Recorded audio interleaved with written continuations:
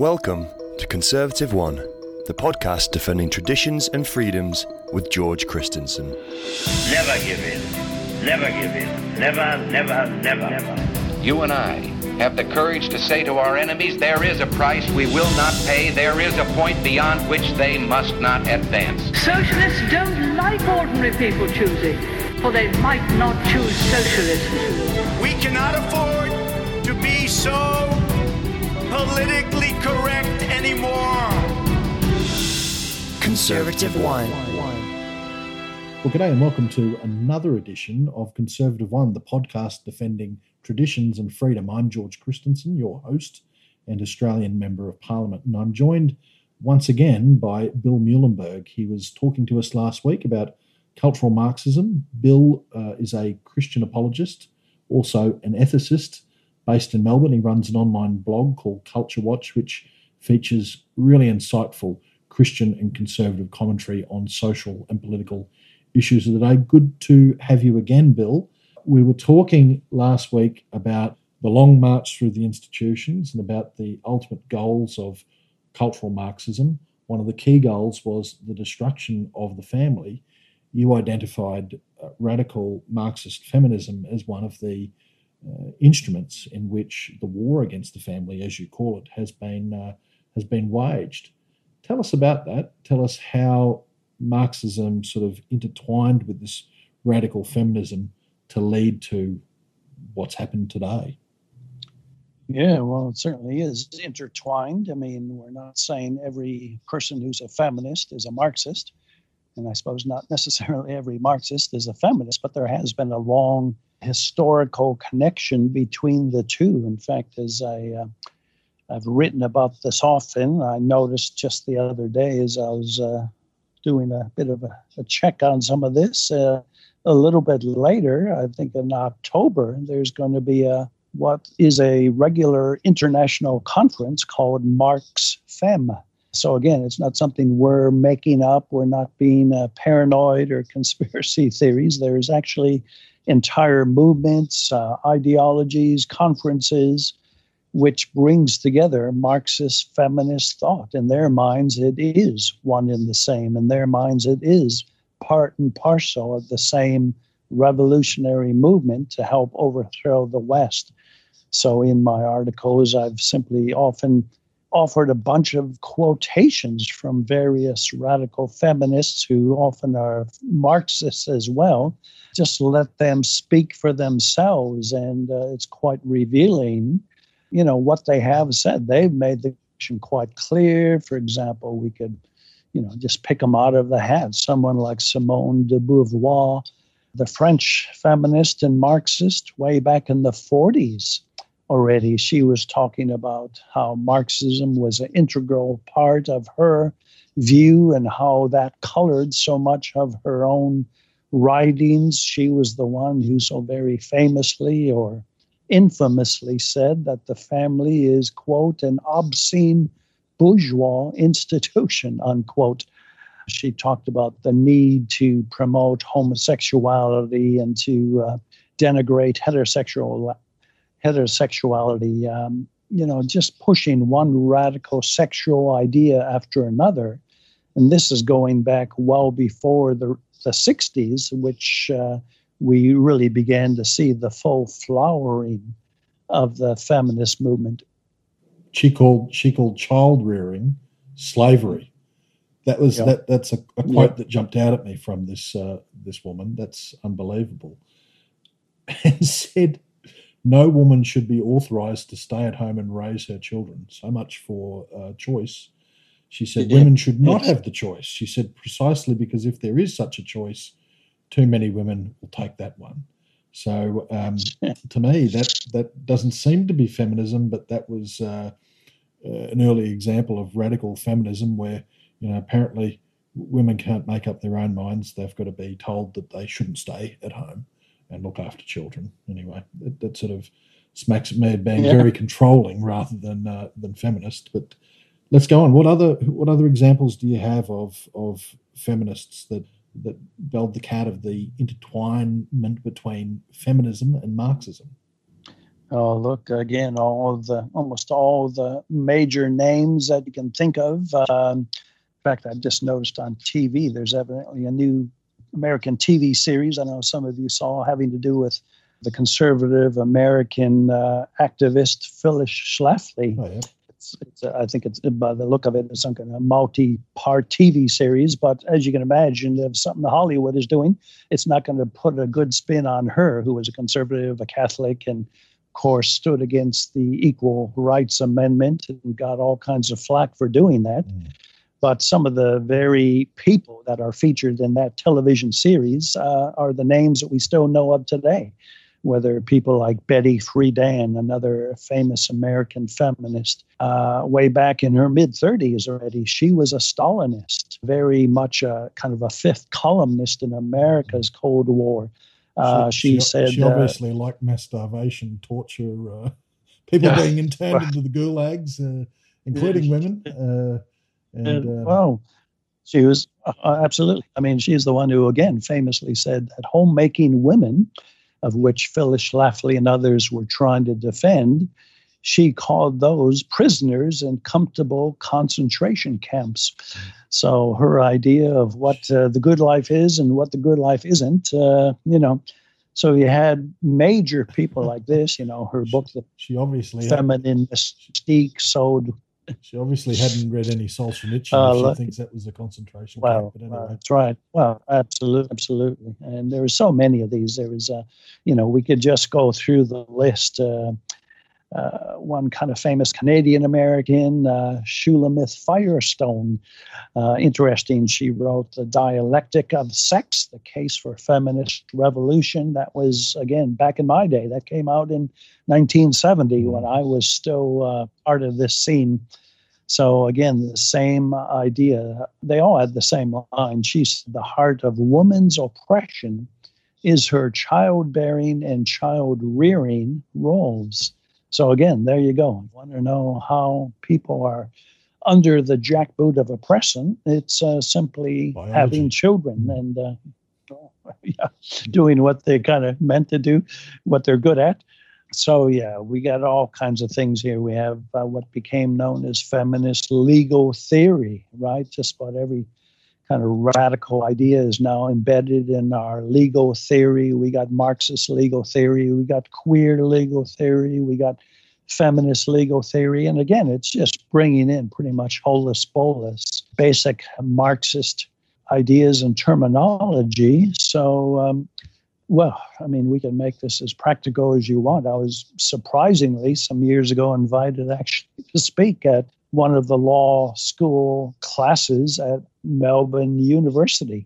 I'm not sure how that happened. I don't think it would be allowed again, but I did come in and speak. But I noticed just looking at all the staff, the academic staff, the lecturers, just about every single one was either a well-known feminist or a lesbian. None of the, you wouldn't call any of them a traditional, pro-family type champion. They were all radicals on the hard left in full control, in this case, of the Melbourne University Law Department. But you could pretty much say that of not only all the humanities departments, but pretty much all the universities, not just in Australia, in America, England, Europe.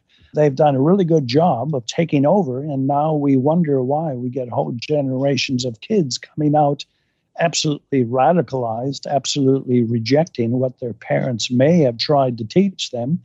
And, you wonder why this is happening. Well, hey, it's going according to plan is why it's happening. All the things we talked about in our last week's broadcast about capturing the culture, capturing the schools, capturing politics.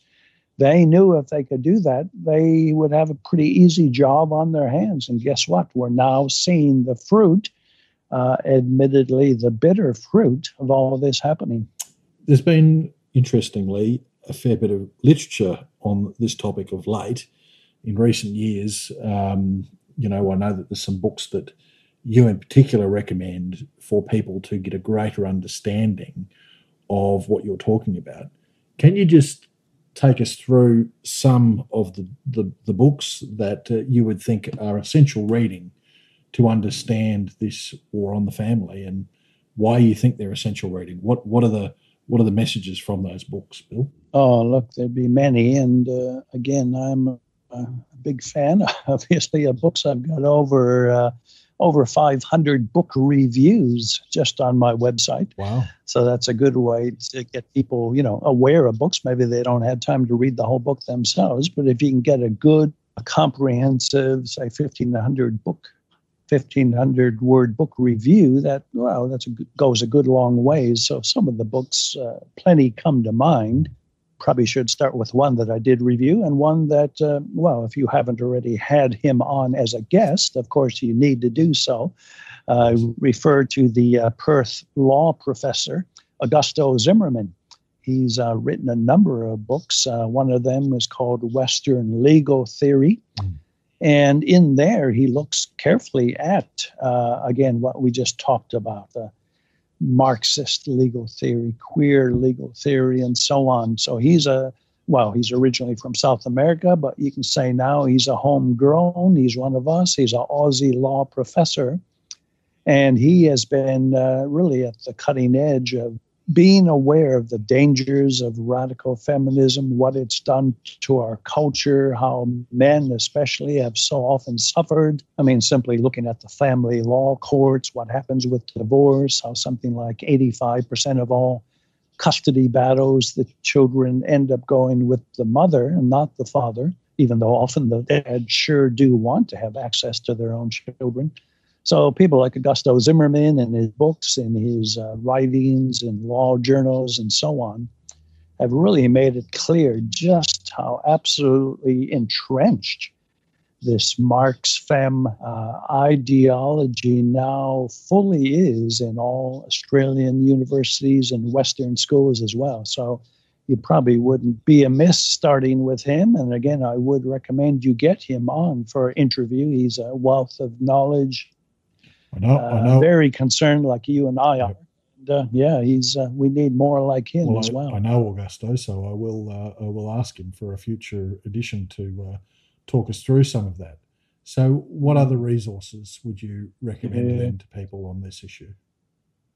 Yep. Oh, look, there's so many. Again, I've got to narrow things down. I think all of these books by the next author I've done reviews of. So if nothing else, if your readers are keen and want to learn more, simply go to Culture Watch. There's a search field top right. So the next author, Stephen Baskerville, he's written a number of very good books back in 2007. For example, he wrote a book called Taken into Custody, which again looks at this issue of the family law courts, the war against fathers, the war against marriage. That's a very, very well-documented book.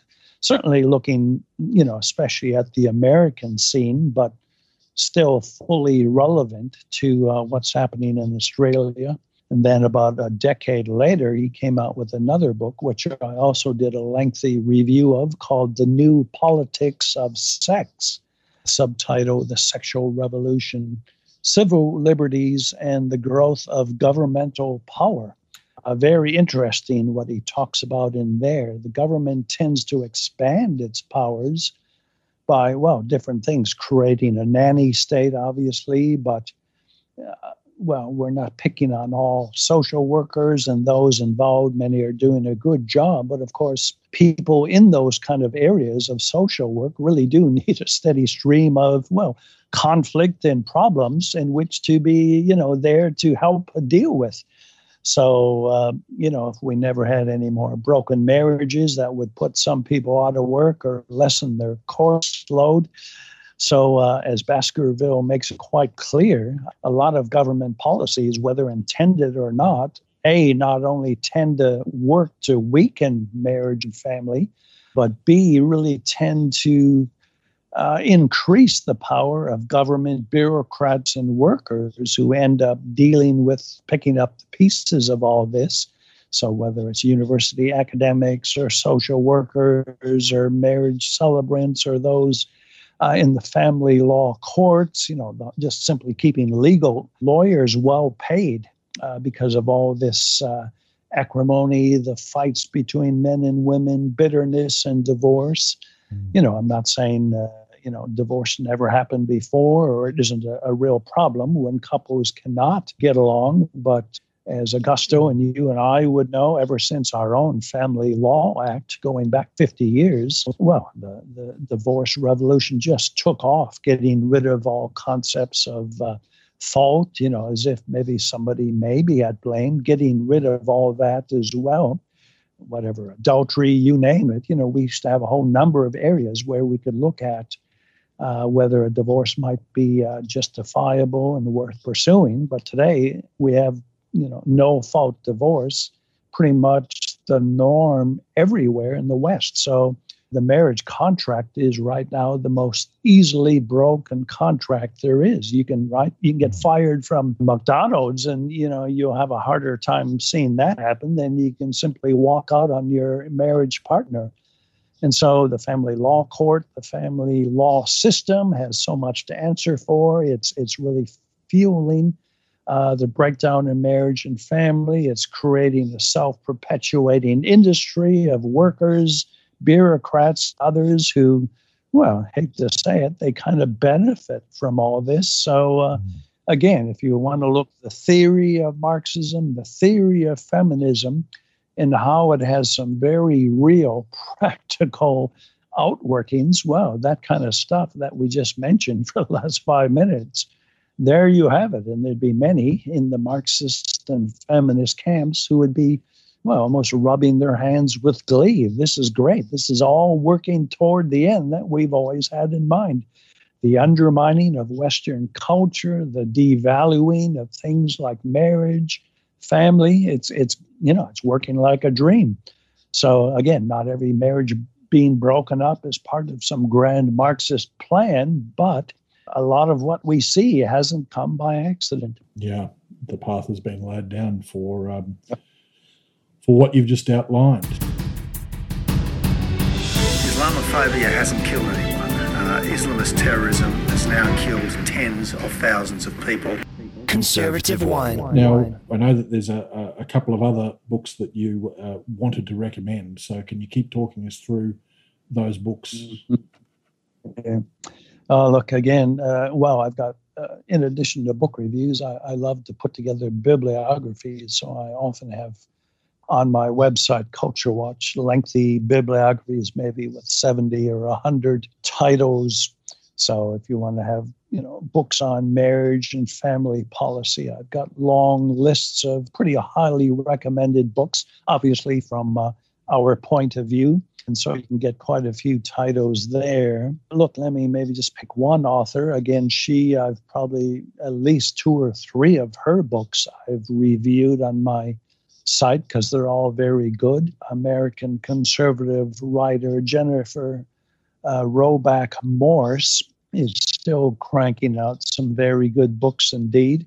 One of her more recent ones, I think from about 2 years ago, is called The Sexual State, with the subtitle, How Elite Ideologies Are Destroying Lives and Why the Church Was Right All Along. So she's obviously not just a conservative, but a religious conservative, and she looks in some detail, again, same thing, how the sexual revolution has really been part of a much bigger plan. It never was just some, ordinary grassroots movement. It really has been led along by various elites. Obviously, the ideologues in our universities, the folks that we've already talked about, those in the Frankfurt School, the Fabian Socialists, and so on. And all those that followed them in our schools, in our courts, in our media, they've been pushing along so much of this, whether the sexual revolution, the feminist revolution, the homosexual revolution. And a good part of the reason it's being pushed so much is especially when you tie it in with the coercive power of the state, you're really almost limitless in terms of what you can achieve. For example, when the whole battle over marriage was taking place, should we radically redefine marriage to include same-sex couples? Well, look, a lot of us were warning for years. I mean, I've written 3 books on the topic. I've been writing on this for 3 decades now. We warned that this was not just about some, minor amendment to the Marriage Act that would not have any impact on everybody else. We warned everybody would be impacted. Everybody would be affected by this. Because once you create a legal right to something, well, you also have to have mandatory responsibilities as well. If you say there is a right to homosexual marriage, well, guess what? Others have to ensure that that happens. So that means the state has to step in and force marriage celebrants to conduct homosexual marriages, whether they want to or not. The state will come in and force, right, florists or cake makers, you name it, photographers, to be involved in homosexual weddings, even though they may not want to. So we've seen hundreds of cases of this, both here and overseas. As soon as we did go down the path of legalizing homosexual marriage, everything did change. And then the heavy arm of the law came along and started enforcing, not just this vague notion of homosexual rights, but the necessity of everybody else to recognize, approve, endorse, celebrate, and promote these rights, right? If you don't become an avid supporter of it, there's something wrong with you. You're not part of where society is at. So we all know how that's working out, whether it's the Israel Falaus or there's a case I wrote up recently of a doctor here in Melbourne who's lost his job. Why? What horrible thing did he do? Did he, sexually assault one of his patients? Did he run off with all the money? Did he cook the books? No, evidently, according to the state, he did something much, much worse. He actually expressed his own political opinions on his own private, social media pages about things like abortion, things like marriage, the transgender issue, for simply sharing his own point of view. And that included a number of comments on my own website, Culture Watch. For daring to do that about 8 or 9 months ago, the Medical Board of Australia suspended his license. He has not been practicing medicine as a GP for 9 months. He's a young guy. He's got a wife. He's got kids. He's got a family to feed. But now with the new coercive utopians in power, again, all wrapped around this sexual ideology, he's got to figure out how he's going to feed his family, all because of the crime of thinking unwanted, unpopular, un-PC thoughts. That is absolutely crazy. It's alarming. And I don't know that people understand this enough. I mean, like you, I voted no in that plebiscite that we had. Could I have possibly ever voted yes? I don't know the answer to that, Bill, but if someone said to me that the only thing that I was voting yes to, and the only thing that would actually occur after that vote would be simply allowing the piece of paper that the government gives to heterosexual couples that enter into a permanent union until they decide to divorce, was that it was going to be extended to same-sex couples. Well, maybe I could have brought myself to vote yes, but I knew intrinsically that this was not where it would stop. And we have seen that. It has been borne out by the things that you are saying. And look, it's easy to understand why that it has gone down that track, because the activists that pushed same-sex marriage, they pushed it under the guise of marriage equality, which sounded all hip and cool and sounded like, everyone was against equality. But actually, if you frame it in that mind, then people who actually have different points of view based on their faith, based on their belief, based on whatever, people have different points of view. Well, you are basically put into the same category as a racist because, we want equality of the races. And if you're against that, you're a racist. If you want equality of sexualities and you're against that, well, you're lumped in the same category.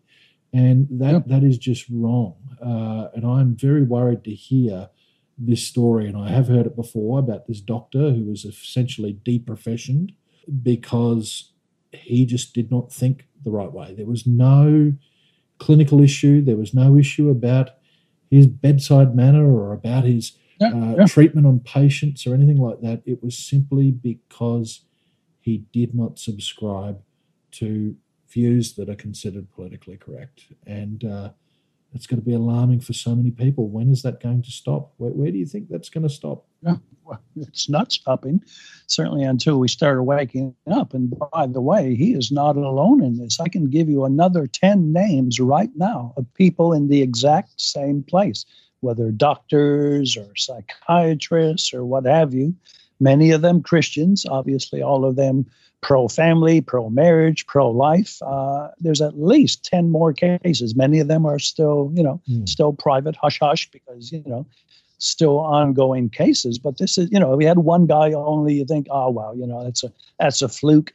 But we've got many cases of the exact same thing. And that's just, we're talking about the medical profession. In my second book on homosexuality that came out, 6-7 years ago now, I listed, 100 cases from here and overseas of the same sort of thing, fully documented. People who lost their jobs, people were heavily fined, and even some people who were put in jail for the same thing, for not going along with the PC narrative, for daring to say, I think marriage is between a man and a woman. I think children deserve to have their own mother and father. It's for simply saying that, maybe in just a Facebook post, they lost their jobs. We've gotten so close to George Orwell's 1984. It's not funny. So we've outlined the problems, right? We've outlined some of the resources to educate people, and they could go to your blog and have a look at some of those books, along with the ones that you've recommended today, the Sexual State, The New Politics of Sex, and Taken into Custody, and also Professor Augusto Zimmermann's treatise on Western legal theory. But once people, I guess, educate themselves a little bit more on what's going on and want to be part of the battle, what do they do? Like, what's there to do? Tell us, how do we respond to all of this? Yep, and we have to respond, of course. Otherwise, this is a wasted exercise. Well, look, as I said in my last time with you last week, these problems will not be solved overnight. We have to actually think and act like the other side does. And guess what they do? They have the long term in view. They have the big picture. It's not just one little battle here or one little issue there or one little maybe vote in Parliament. If we can just win this vote, we're fine. If we can get enough signatures on a petition, we have to be prepared to be in the long haul. It's like I say, it may be my children's generation or my grandchildren's that will see a radical turnaround. I know that if you're impatient and you want to see change now, that's not very satisfying, but sorry, that's how it is. I think we said last time that, it takes centuries to build a culture. You can destroy it overnight. So we're not going to get these things turned around overnight. And, sometimes a person's theology can, unfortunately, mar the way they look at things. Some Christians, at least, tend to think, well, as things get worse and worse, well, goody, that means the return of Jesus is soon, and therefore, all of this is going to just come to an end. So I'm not going to do anything about it. I kind of like it when I see all these horrible things happening. I don't think that's actually the way we should be responding if you're a Christian. Jesus did mention that we should occupy till he comes, that is, keep busy with the work of the kingdom until he comes. And so if you then start saying, well, give me some specifics, well, I mean, as I said last time, there's really, in a sense, the sky's the limit. as many different people there are who are concerned about these things, well, there would be that many different things we can do. Given that we've mentioned that the arts, the entertainment industry, media, Hollywood, law, everything, all the institutions have been taken over. Well, maybe some people with gifts and callings in those areas, maybe we need to start the fight back there. We know of plenty of radicals who are making movies for Hollywood. We know of radicals who are making TV series. I just mentioned this new series on Phyllis Schlafly that looks to be a real hatchet job.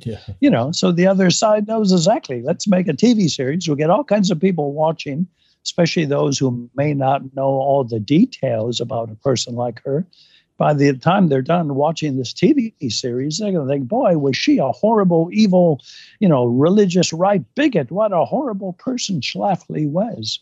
So guess what? If you're good at filmmaking or whatever media, doing videos, hey, we could use some conservative and Christians in Hollywood. We could. Could I make a quick comment, though, that those people behind that documentary, they're cowards because that woman died in recent times, so they've waited until her death to do something like that, so they don't get sued.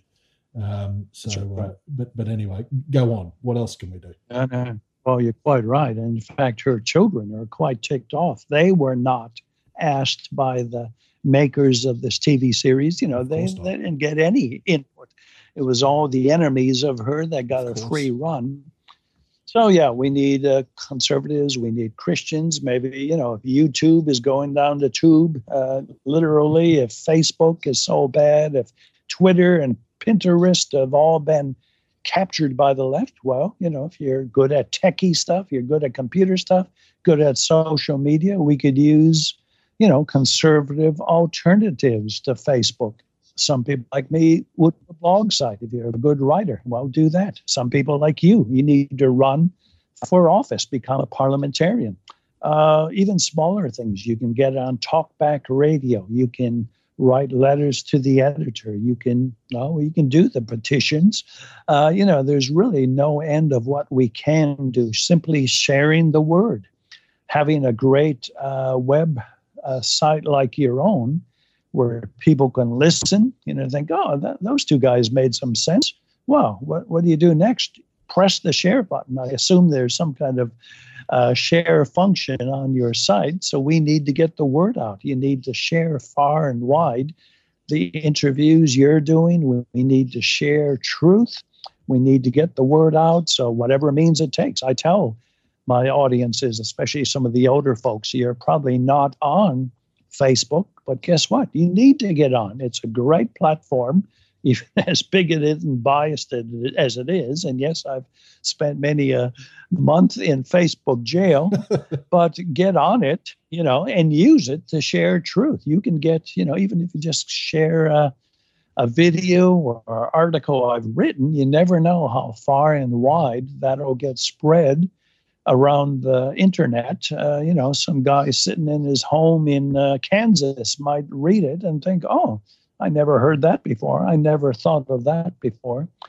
So look, there's just actually a lot that we can do, and a lot of it is just based on what you're already good at. I often tell people that, well, I heard I wasn't always a Christian. I certainly wasn't always a conservative. Back in my wild youth and my hippie days, I used to edit an underground newspaper, right? So back then, as a pagan, I had, I had gifts, which now I would say God gave me. I was a good writer. I was good at journalism. So I was editing and writing underground newspapers for the revolution. I became a conservative and a Christian at the age of 18. Guess what? I'm still writing a lot. I'm still doing a lot of stuff. So, I've taken the same gifts, if you will, the same talents, but now hopefully harnessing those for good and not for evil. So all of your listeners probably have all kinds of abilities and gifts that we can use to help stand for faith, family, and freedom. Well, that's a great note to end on, except I want to ask you one last question that I ask all of my guests. If you were Prime Minister for the day, Bill Muehlenberg, what is the one thing, there's only one thing, I don't want to list 20. I'm sure that you could think of 20 things or more. What is the one thing that you would do? I could. Oh, look, there's so many. What have we already mentioned? The Family Law Act. That would be a good one to take on. Look, Section 18C, just the erosion of our freedoms. Now you've gone two things. So which I got two already. Oh, just one. You're telling me to prioritize here. Because it becomes the most important thing that you think. And I'm interested to hear that. Yes. I could be cheeky and I could say my first act would be to abolish all government, but I'm not really an anarchist. I do think there is a place, but, you have to talk about what is the pressing issue of the day. Right now it's Corona, of course. And as I have been saying so often now, I've had three things that scare me, and this will tie into the one thing I'd recommend.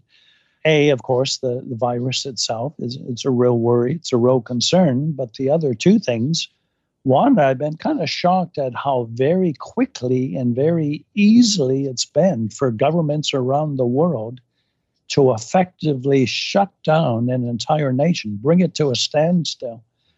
And then the third that goes with it is how overwhelmingly, it seems most of the masses of the people have just been happy to go along with this, haven't uttered a word of concern about, wait a minute, has this been overkill? Has this been too much? So the whole concept of power in government, how you would put a rein on government, the checks and balances we have obviously in both America, in the Republican form of government, and here, that was meant to keep government in check. It was meant to keep inordinate amounts of power from occurring.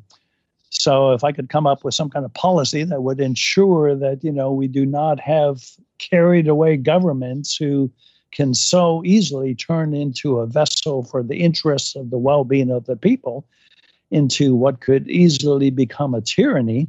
I'm not sure what form that would take, but that would be at the top of my list of priorities, I think. Well, that keeps in line with the show because we talk about defending freedom. I think that you're right on that. I know that there is a very, very good reason why we have got the measures that we have got, but you are still right, without a doubt. It's been an infringement on people's liberties, and it has been easily accepted. And my view is that once this pandemic's out of the way, everything needs to be scrubbed from the books.